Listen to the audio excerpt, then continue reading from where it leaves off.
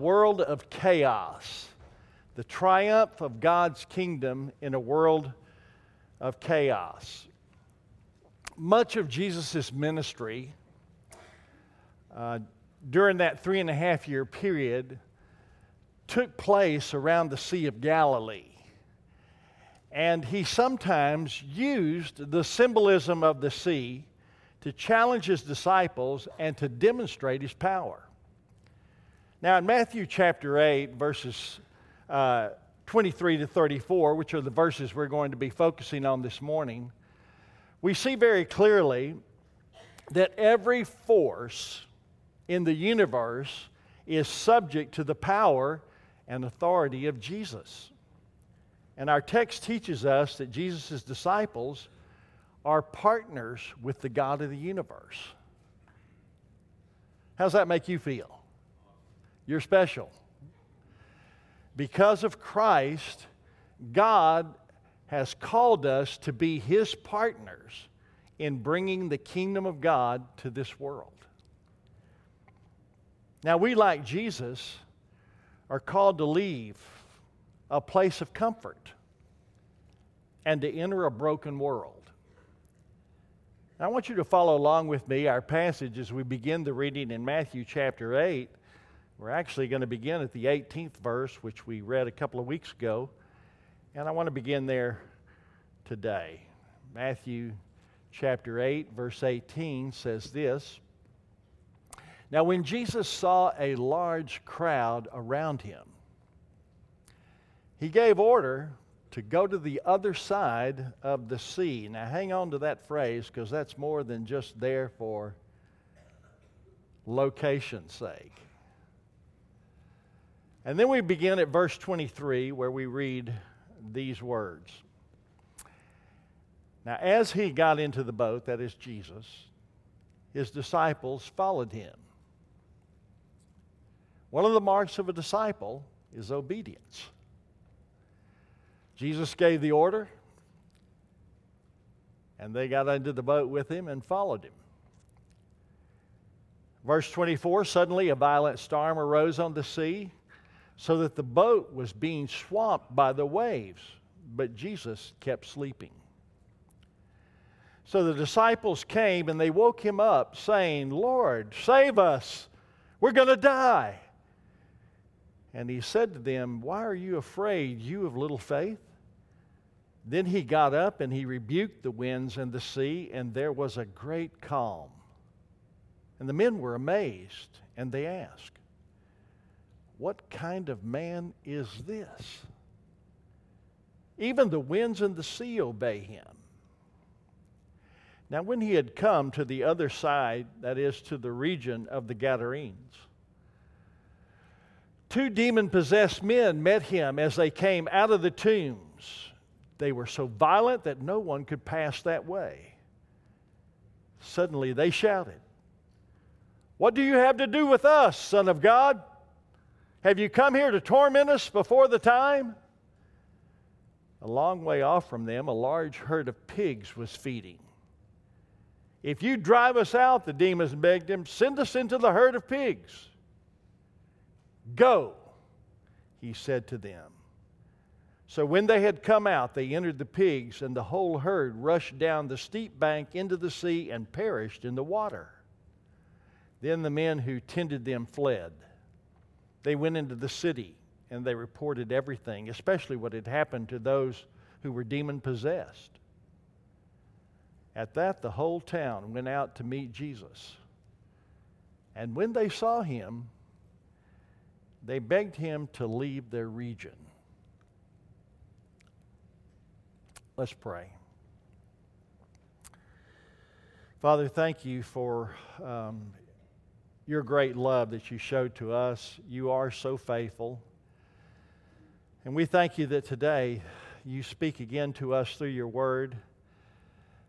And to those of us who profess to follow you, Lord, thank you for giving us moments like this where we can make course corrections in our lives. It is so easy for us to become distracted. And we thank you for calling us back to our purpose, for showing us clearly why you have us here in this world.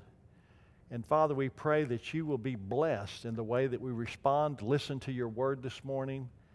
And thank you so much for hearing our prayer. And it is in Jesus' name that we pray. Amen.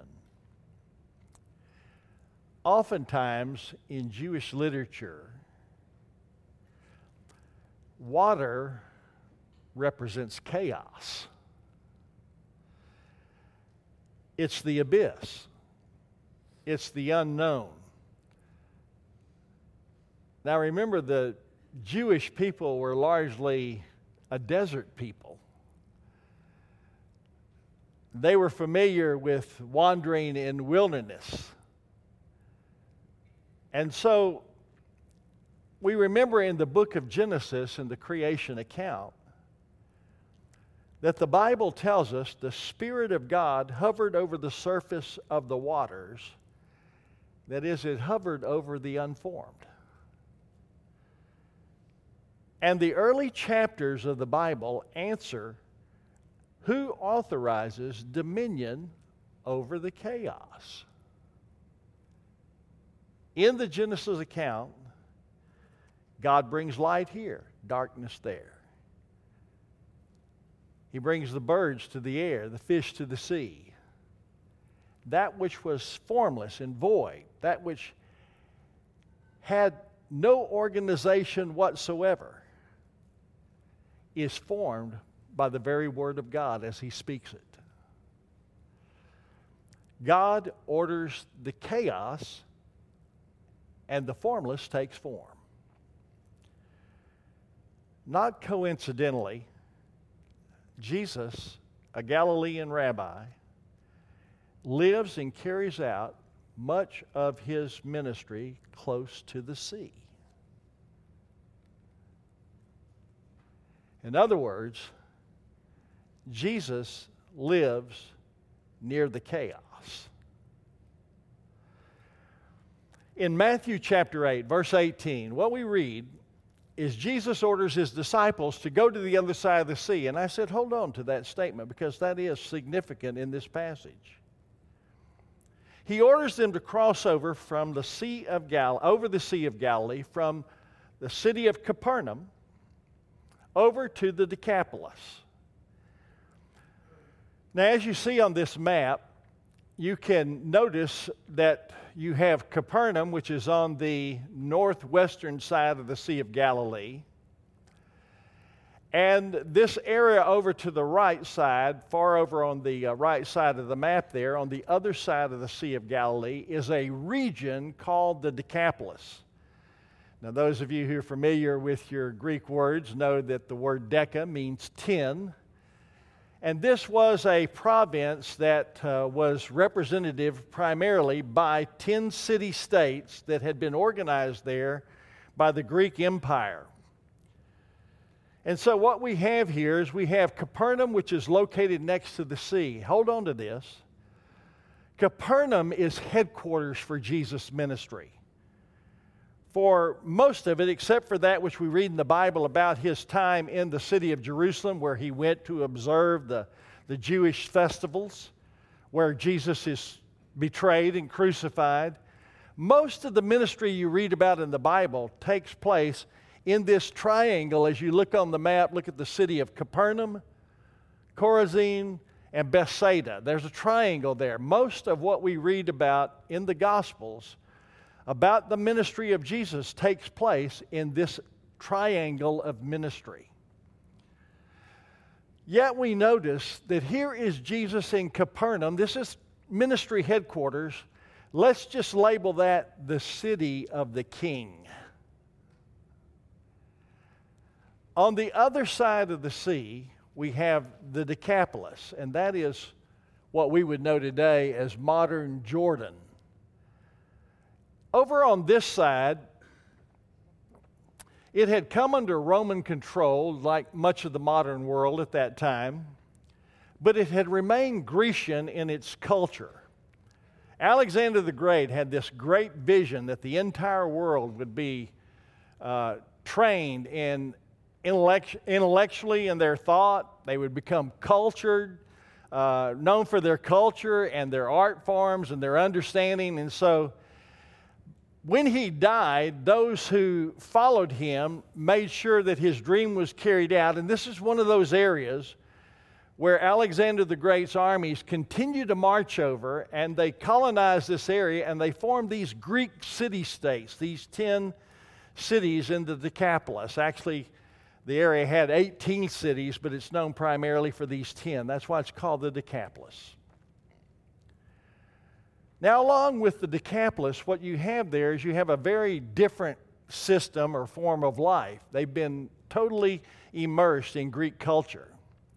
So they worship pagan gods. It's interesting, though, as we think about this map, that over here on this side, the Decapolis is actually the area where the Israelites enter into the Promised Land. And when they come into the Promised Land, they come in from the east, and the half-tribe of Manasseh is the one that conquers this area as they enter over into the Promised Land. Now, I say all that because the Israelites had to displace the Canaanites who dwelled there, and the Canaanites were known for their pagan sacrifices, which involved sexual perversions and even child sacrifice. This has been a very pagan region for a very, very, very long time, and they strongly resisted anything that had to do with Judaism. They were opposed to it in the fiercest way. They resisted it, they resented it, and so they stayed away from it.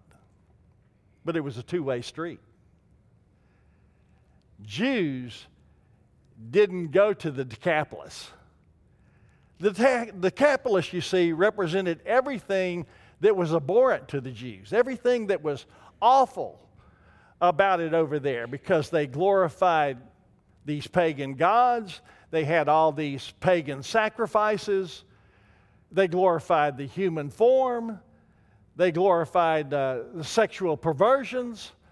All of these things that were so foreign to Judaism were being carried out over there in the Decapolis. And so what you had is stay away from that area policy. You don't go over there. And yet, what does the Scripture tell us?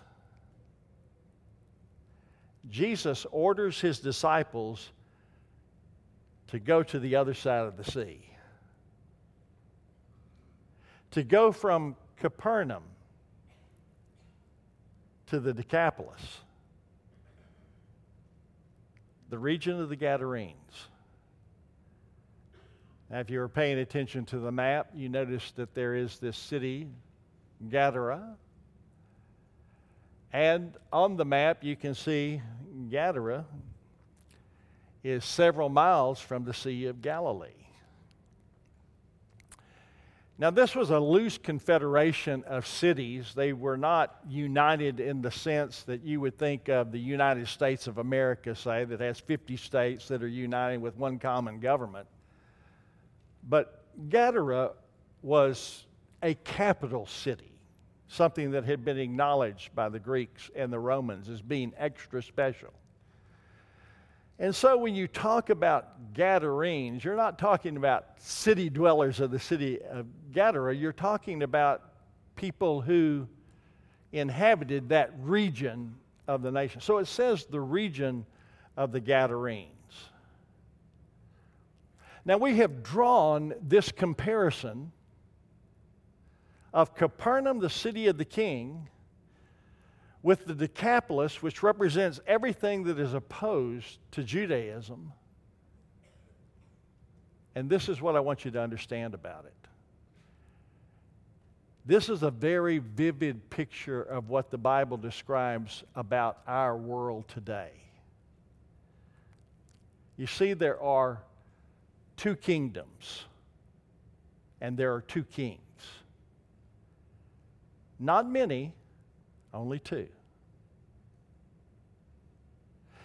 And we read about this in Matthew chapter 12, and I want to read for you now in Matthew chapter 12 a passage, and I want you to listen closely to what it says. Matthew 12, turn with me in your Bible if you want to go there with me. We'll be there for just a moment. I'm going to begin reading at verse 25, and this is what we read in Matthew 12:25. Now, knowing their thoughts, Jesus told them, "Every kingdom divided against itself is headed for destruction, and no city or house divided against itself will stand. Now, if Satan drives out Satan, he's divided against himself. How then will his kingdom stand? And if I drive out demons by Beelzebub, by whom do your sons drive them out? For this reason, they'll be your judges. Now, if I drive out demons by the Spirit of God, then, look here, the kingdom of God has come upon you.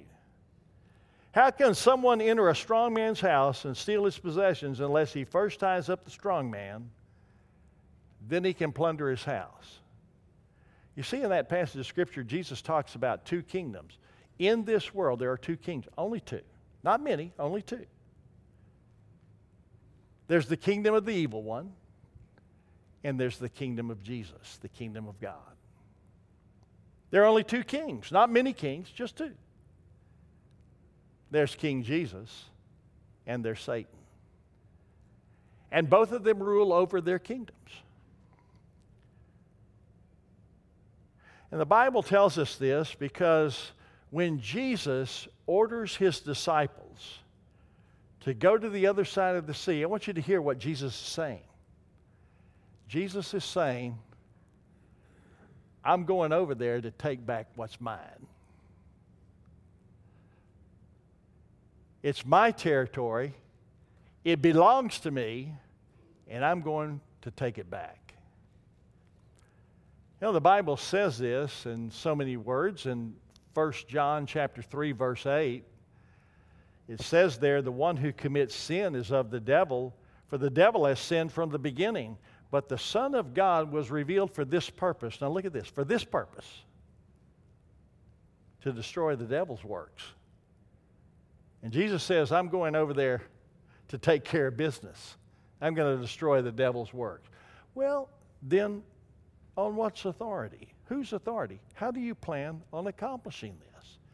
Now remember, I said Jesus often uses the sea to teach his disciples a lesson and also to display his power. So what we see in our text unfolding before our very eyes is a life lesson Jesus is wanting to teach his disciples. First of all, we see that Jesus has power and authority over the natural realm and over human fears. You know the story. The story is that Jesus orders his disciples to get into a boat. He's tired. He's fully human. He's exhausted. He's been immersed in ministry for a very long time, and he orders his disciples to get into a boat and to go to the other side of the sea. Well, he falls asleep. Here comes a storm. By the way, I don't know how much you're aware. I said that the Jews were a desert people. You might understand that there were not a lot of Olympic swimmers who were Jewish. They weren't known for their swimming ability. You know that most fishermen did not get far offshore? And the reason is because many of them didn't have good life-saving technique. So they stayed near the shore when they did their fishing.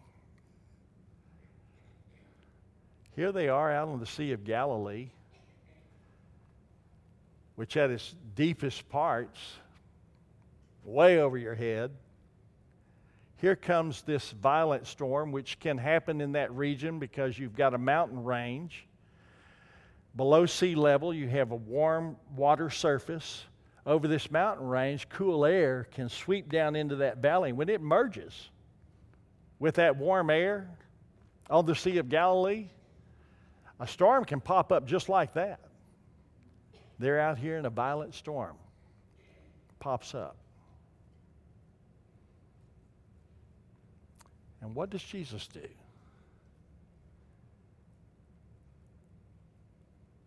He speaks a word.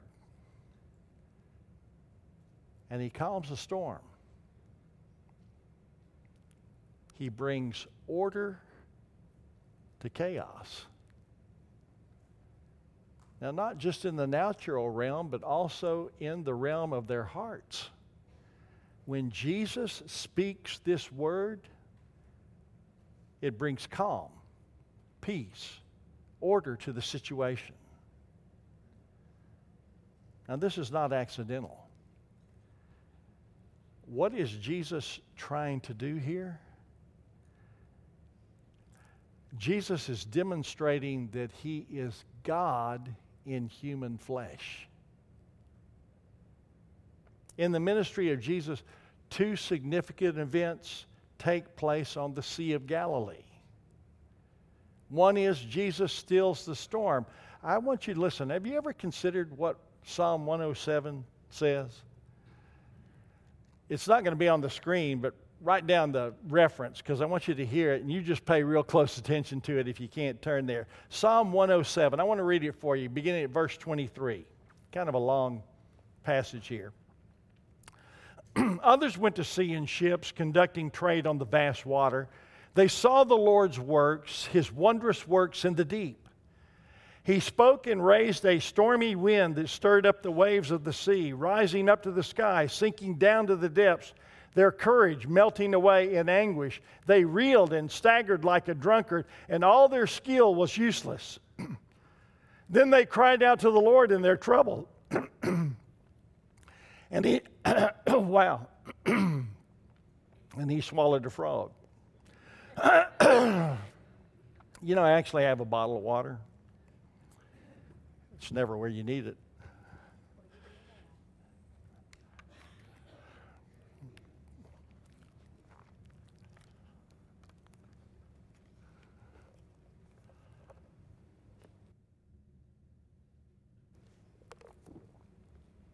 Maybe that'll help.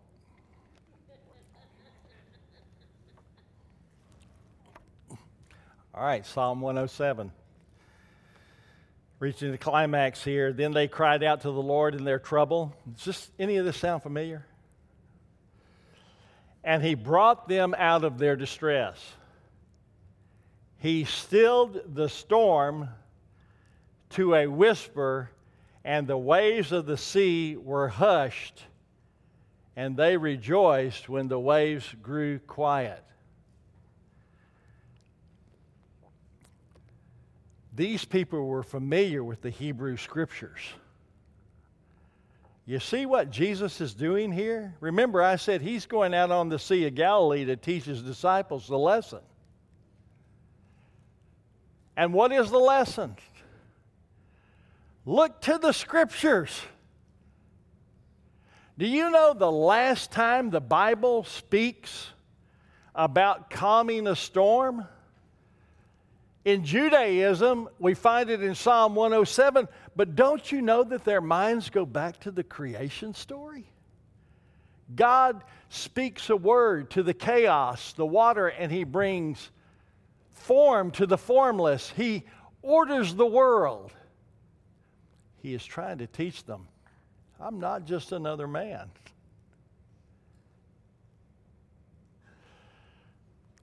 There's a second event that takes place on the Sea of Galilee. It's not in our passage this morning, but it's one with which many of you are familiar. Again, a strong wind suddenly blows in. It's causing the waters to grow rough. Much to their astonishment, the disciples see their rabbi, Jesus, walking on water.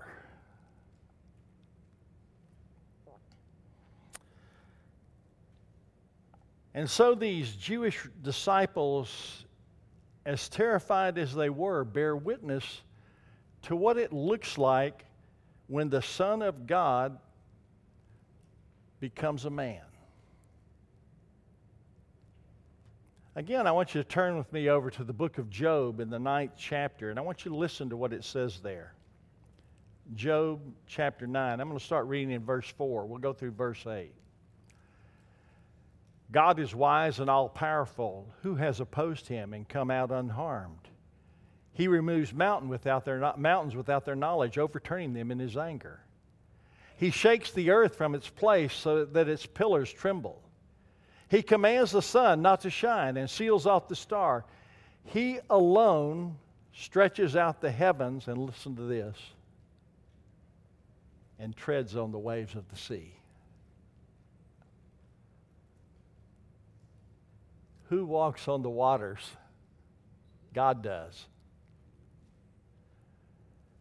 Jesus tells them, let's go to the other side. School is in session. All along, he's expecting his disciples to make this connection. For through these miracles, Jesus shows himself to have power both over the natural elements and over the human spirit, their fears. And such miracles should cause them to recognize this is the Son of God. He can save us. He's the creator. He's the ruler of the natural world. But there's a second series of events that take place in our passage. In verses 28 to 34, we're given a different scene. Now the boat has landed, and we don't have the map up there right now, but I simply want to point out to you, there we go.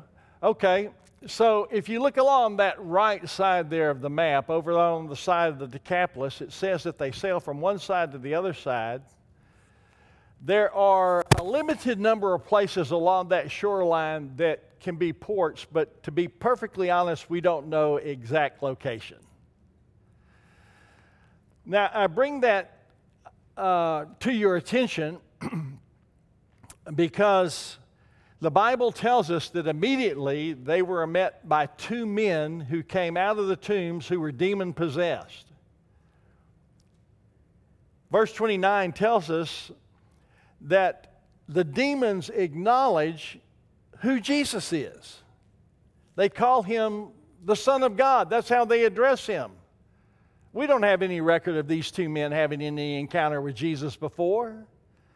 We do know that the Bible tells us, check me out, Matthew chapter 4, verse 25, when word spread about Jesus, he's over in Capernaum, he's over in that triangle.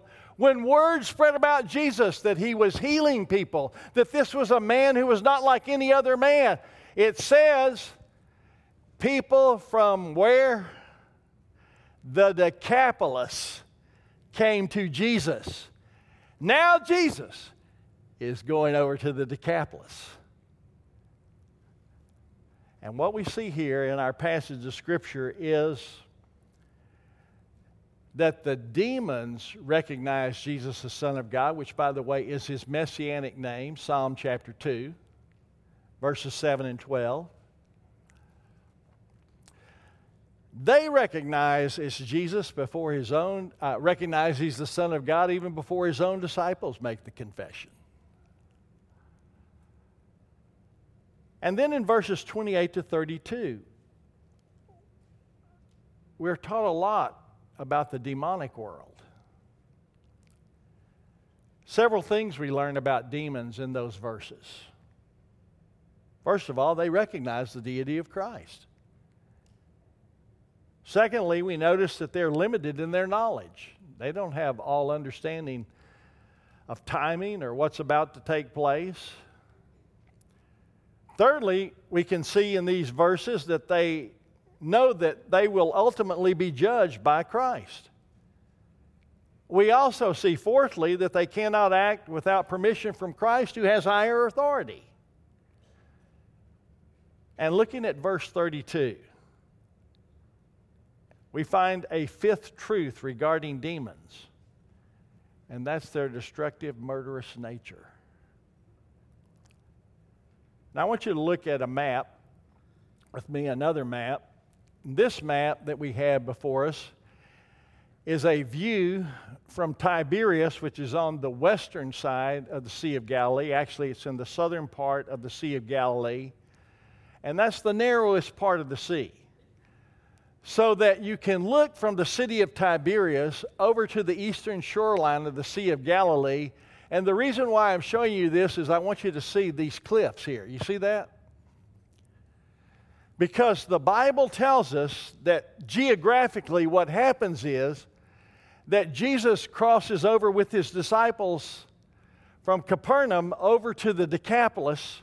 They go into a port, and I want you to be able to see this is the setting. Now, I don't know when the last time was that you went to a pig race, but pigs are not known for their long-distance running. The reason why we had this statement, the region of the Gadarenes, the reason why we know Gadara, the city, Gadara, is 5 miles from the shoreline.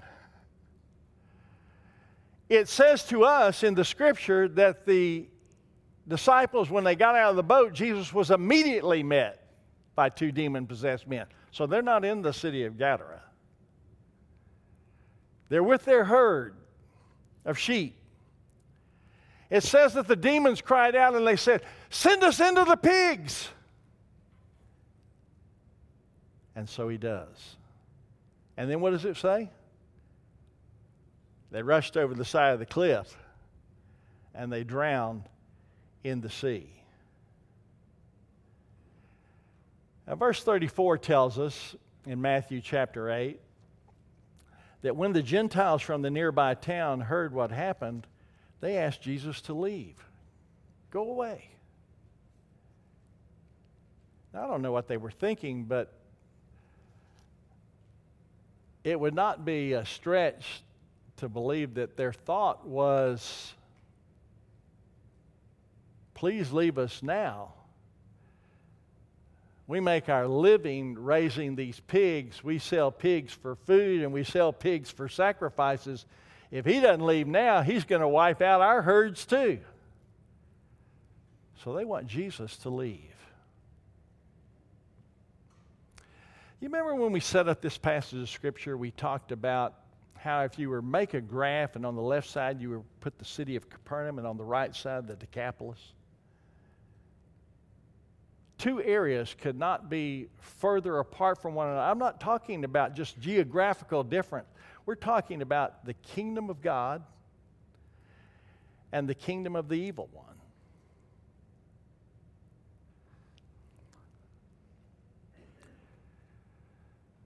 Now, the Pharisees wanted to have nothing to do with the Decapolis. They didn't want to interact with the Gentiles. What did Jesus do? He orders his disciples to go to the other side of the sea.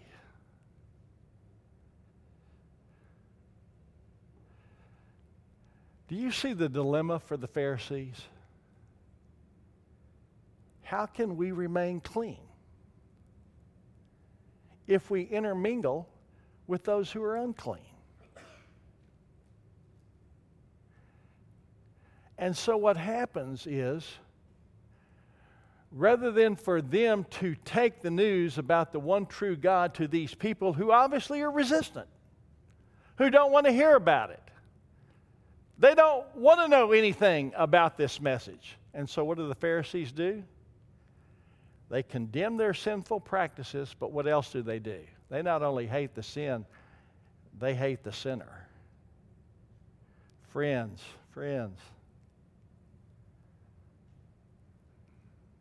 that's our dilemma, isn't it?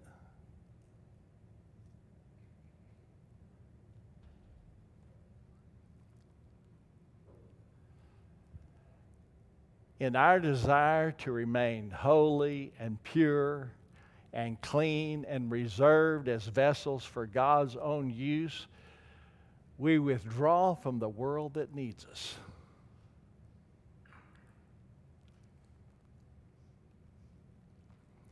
We surround ourselves with our circle of friends.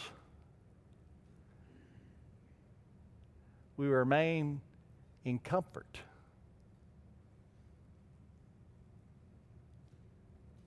When Jesus orders his disciples to do what? Go to the other side of the sea.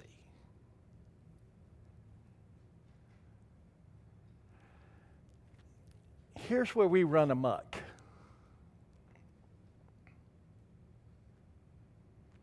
Like the Pharisees, we can look around our society and we can look around a neighbor or somewhere else, news.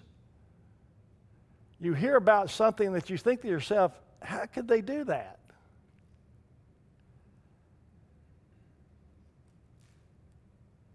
I mean, it just sounds sickening to you. Do you feel it settling in on you? In your desire to want to stand for that which is moral and holy and good and right? What happens even as you're listening to the newscast? You're judging. And we, like the Pharisees, can condemn not only the sin, but the sinner. You know the lesson Jesus wants us to learn here? Two of them. First of all, we are to love the sinner and hate our sin.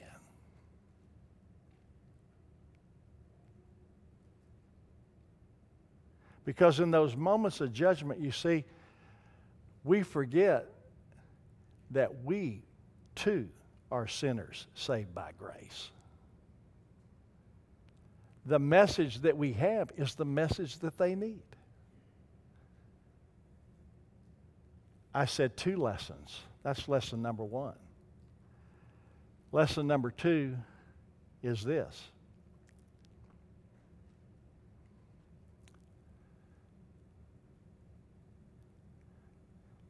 God has not called us to retreat, but to engage.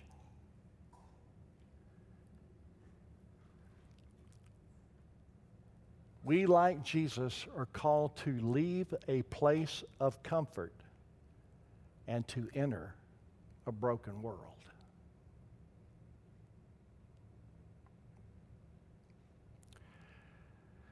This morning, as we come to this time, you know, I have a feeling that there are many things going on in our lives, and some of those things perhaps spoke to you in the message, because when we talked about chaos, you said, you don't even know what chaos is. My life is chaotic right now.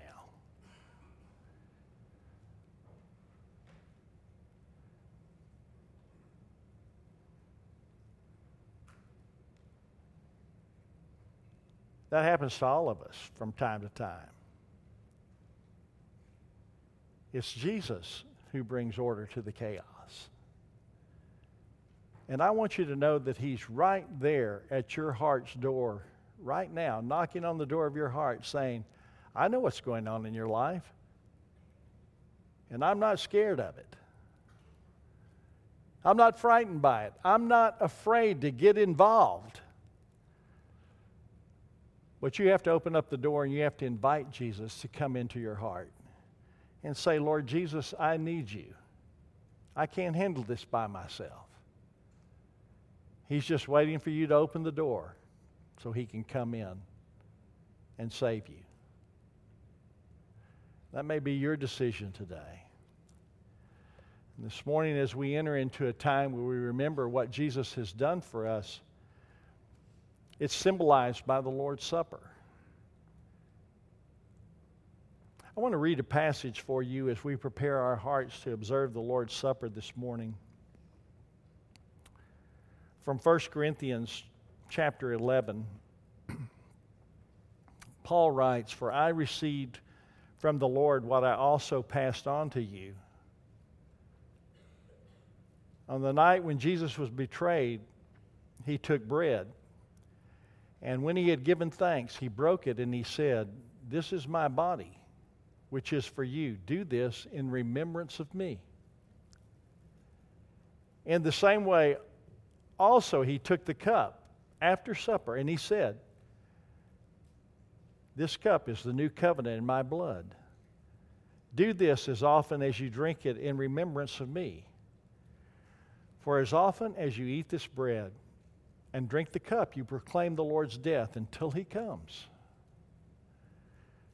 So then, whoever eats the bread or drinks the cup of the Lord in an unworthy manner will be guilty of sin against the body and the blood of the Lord.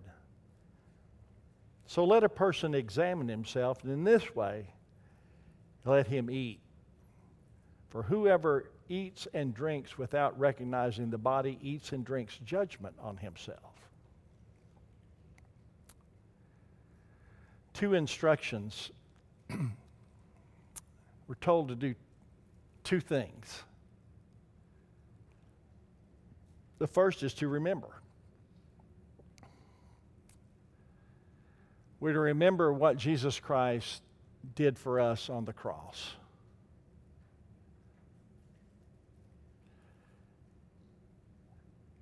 You know, a lot of times we don't understand all the anguish that Christ went through when he died on that cross. Of course, there was the physical pain. We can't even imagine that. But beyond that, Jesus took our sin upon himself.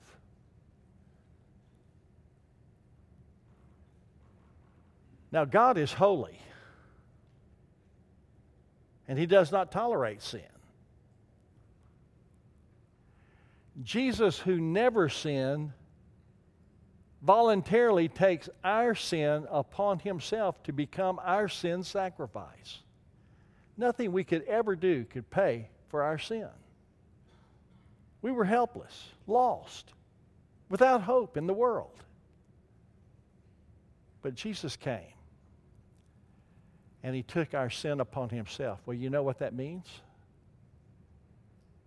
That means God, who cannot tolerate sin, sent his wrath upon Jesus, who bore our sin for us, so that Christ took the punishment we should have received. What a gift. And so he says to us, remember what Jesus did for you. The second instruction is this: examine yourself. Look inside your heart right now this morning as you come to the Lord's table, as you prepare to receive the wafer, the juice, as you remember what Jesus did for you. Look inside your own heart.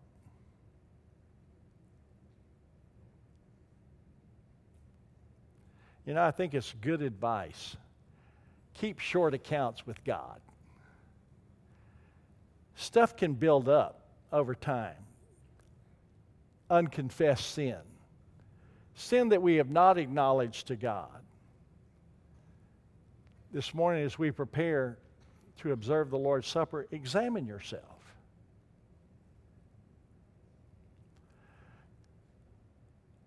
Make things right between you and Jesus.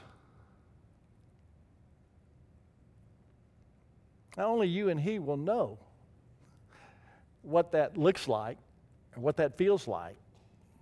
It's very personal. We're just told do it. But I want to say to you this morning that this is an observance that only has meaning for those who have confessed their faith in Jesus and chosen to follow him. And the reason why I give you that warning is because it says examine yourself. Are you a believer, follower of Jesus?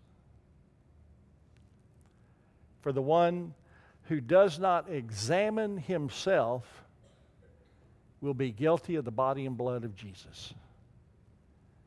And you'll eat and drink condemnation on yourself. So examine yourself. Now I want to say to you this morning that if you're there and you're examining yourself and you're online watching the service this morning, as you're examining yourself and you're thinking about the observance of the Lord's Supper this morning, it may be that today you say, I'm going to follow Jesus. I've prayed and I've asked Jesus to come into my life to save me now. One way you confess your faith in Jesus is through the observance of the Lord's Supper. It may be today is the first time that you take the Lord's Supper knowing Jesus is your Savior.